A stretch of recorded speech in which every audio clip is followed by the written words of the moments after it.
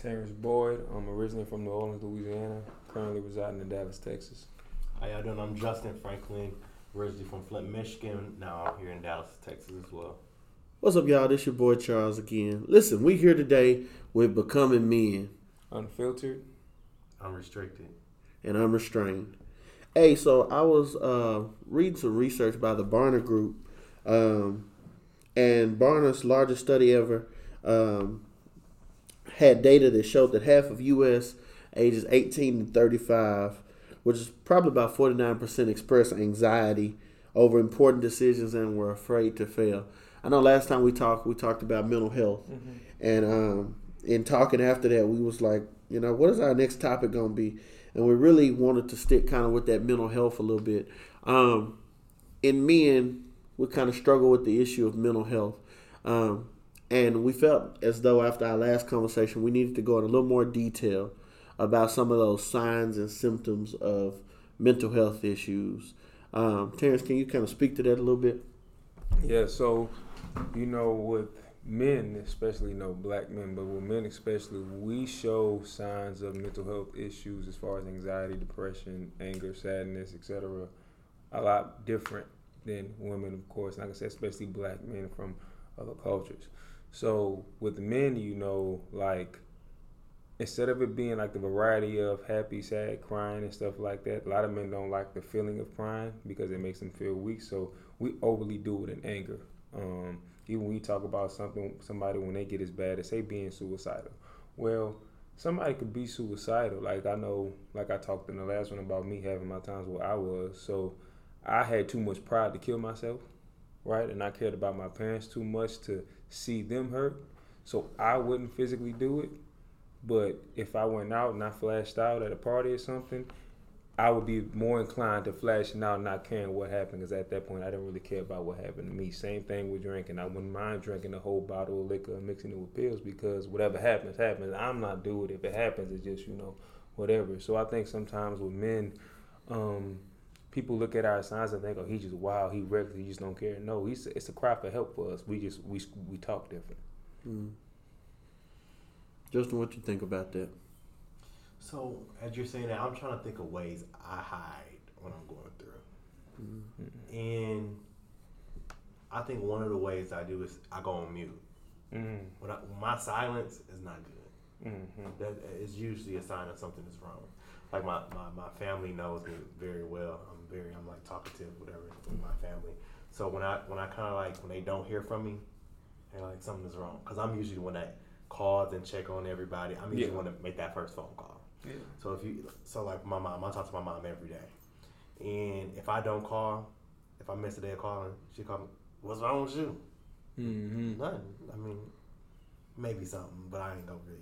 So you disengage? I disengage, yeah. I'm finna kind of take this for a spin a little bit. Do your thing. When I think of mental health in men, I think of some of the things that we use as coping mechanisms.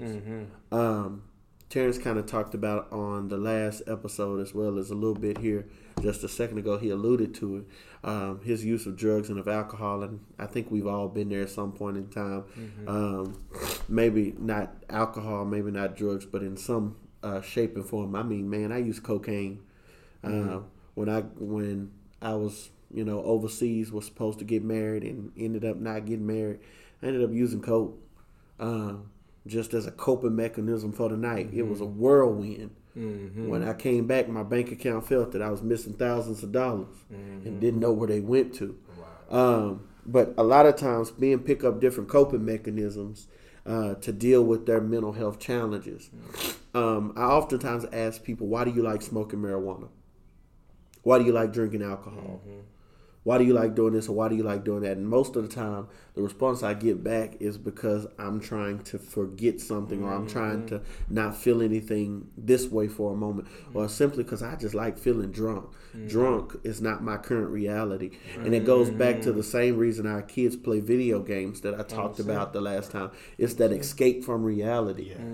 And I think men, we struggle a lot of times, and then we try to cope with that struggle by finding ways to escape our reality, whether it be through sports, whether it be through drugs, whether it be through alcohol, whether it be through sex, whether it be through pursuit of money. All of those things become addictions. And the crazy part is some of those things aren't bad that I named, right? But I live by this motto: too much of a good thing is still a bad thing. 100%. So, what do y'all take on that? So, in my, like I said, a lot of myself, when you hear me talk, it's going to be referred to football because God used football to help me understand Him and a lot about life. Whenever I broke my patella and all that stuff the first time, I tore my patella.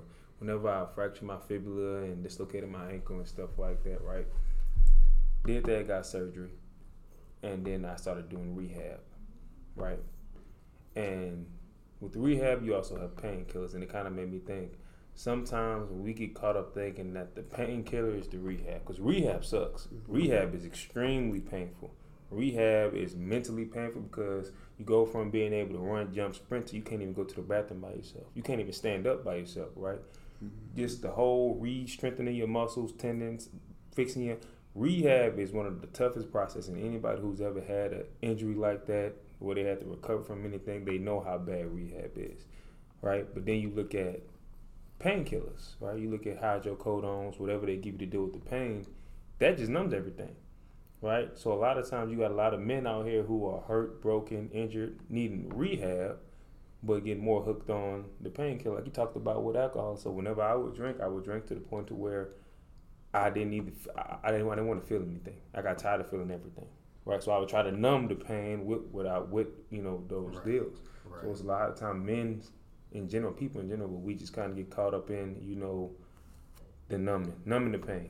Instead of really fix, because a lot of times when you at that point, you don't know the difference between you and hurting or you in rehab. Right. You don't really have nobody understanding. Like you said, mine was alcohol and stuff, but with gaming and all that stuff too. That's the same. It gives the same effect because now you just engulfing yourself. And I know people who just watch TV all day, all night, watch TV all day, all night because that helps them detach. It's the same concept. Yeah. So do you all think that you should always have a therapist on standby? Even if life is going good, do you think you should have a therapist just to go to, just maybe every I have 3 one months to check in? Somebody, you need somebody. Yeah, you need somebody. Men a lot of time we struggle with that thought of going to therapy. Right. A lot of times we might try a counselor. Typically, our motives ain't pure when we try them. And so we go in, we have that conversation that first time with that counselor, that therapist, that psychiatrist, and then we feel like they think we're crazy and we never go back. It took me 8 different counselor, mental health, psychiatrists, therapists before I found the one that fit me. It's like shoes. You can go inside a shoe store and you see that shoe on the mannequin and that shoe look fire on that mannequin.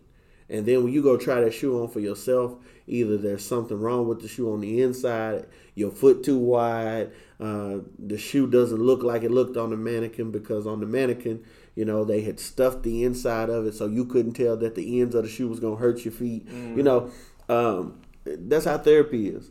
It's not a one-size-fit-all type of deal or one-style-fit-all type of deal. You have to go and figure out what therapist can meet your actual need.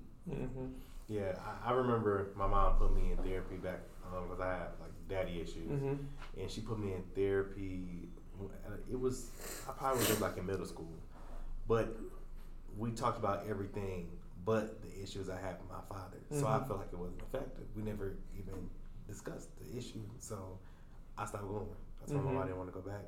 I felt like it wasn't helping me in any way, shape, or form. So I stopped going. Now, granted, he might have had a particular a plan that he wanted to execute, and it just wasn't working for me. But since then, I never went back. I never even tried to go to a different therapist or anything. I kind of dealt with it my own self, and then through other family members. So I cope with my pain by talking to other people who have similar. You're dealing with similar situations. Yeah.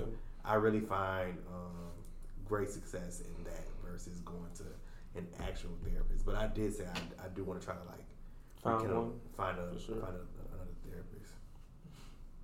So I was kind of looking at ways that they say that will help men mental health. I kind of had Googled that and looked at a few things there, and I saw 4 things that kind of stood out to me a little bit. One said get out and get active, you know, do more exercise, working out, that kind of thing. Another one said understand it's okay to seek help.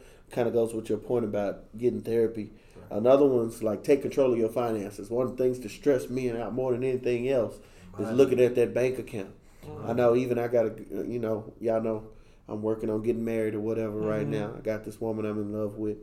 And for me personally, she's always talking about stuff and she be like, oh, this look good, that look good, et cetera, et cetera, et cetera. And the first thing I ask is, yeah, that is nice. How much it costs? You know, that is a nice apartment. How much it costs? Right. Those are nice shoes. How much they cost? You know, so finances. And then the other one is make mateship a priority. What do y'all think about that? It's saying basically you need to pursue a relationship to help with your mental health. Is that, really? I don't know if that's really sound advice, so to speak.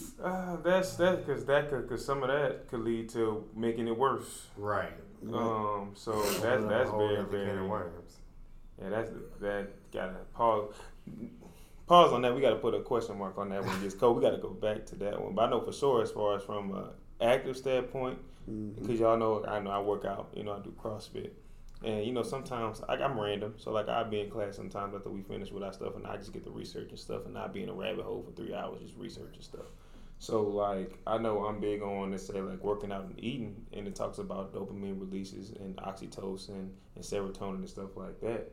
And it says scientifically, like, you get something like, you work out, you get active, that triggers the same feeling as far as that love hormone. So, you know how your chest feel warm when you feel love? Yeah. Those 2 things trigger the same feeling of you giving somebody a hug or you giving your old lady a hug or a kiss and stuff like that. So literally, that makes you feel better. That's how you go fight against anxiety, depression, all that kind of stuff. And also, one thing, and we're going to kind of talk about it next week, you know, at Grace, but eating food, the food we put into our body, our stomach is literally like the highway, internet speed connection to our brain. What we eat literally will determine our mood and how we think. And we as a community got to do a lot better with how we eat. That's just so hard. Like, It I is. love food. It is. I live, y'all know, I live up north, and I would drive to the south. Take that 35-minute drive, 40-minute drive to get that Rudy's or Hard Shaking in a minute. Yeah. For me, it's the Ventures, man. That's the spot that is over here off Lancaster Road. Man, they have beef tips, they have oxtails, they got smothered chicken, fried chicken, fried steak, yams, you know, macaroni and cheese with the bacon grease in it. Oh, yeah. You know, so yeah, that is kind of tough, especially when it kind of connected when you was like, the food you eat affect your mental health. I think about now for me personally, and this might be backwards, right? For me, when I eat unhealthy, I feel the happiest I ever feel. I was going to say, I don't think it affects my mental health.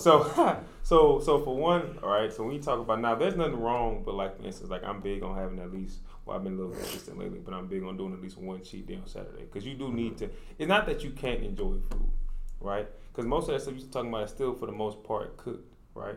But also understand that, okay, if I'm going to eat this, I can't also eat, like for instance, I'm a big chip eater and candy eater. That's my biggest struggle. I eat a bag of chip. Snacks? I eat that all day. So I know with me, it can be hard for me, like, to watch myself when it comes to that. But it's like, there's nothing wrong with having your meals from time to time, but everything is in moderation. Right. Like, I'm pretty sure you talking about when you go to that place, you probably don't eat that place every day. No, I see y'all cook. No. You know what I'm saying? I'm not really the chef. You know, I eat, you know, whatever. No, y'all don't want to see what I'm cooking. I eat the same thing every day. But it's like, you know, really just that moderation and understanding. It's okay for me to eat what I want to eat that day, but I can't eat McDonald's one day, Pizza Hut Tuesday, tacos Wednesday, beef tips Thursday. You know. So, are you saying if someone is eating like that and having bad eating habits, that's going to play to their anxiety and depression? How? Because so literally, so with some of these foods, they have no substance in it or nutritional value in it. So some of the foods I was talking about earlier and actually have like a write up in my stuff, like for instance, ground turkey has a certain enzyme in it that increases your dopamine release and stuff like that. So a lot of like some foods, preservatives and stuff like that, they literally don't bring nothing to it, so it kind of brings it down.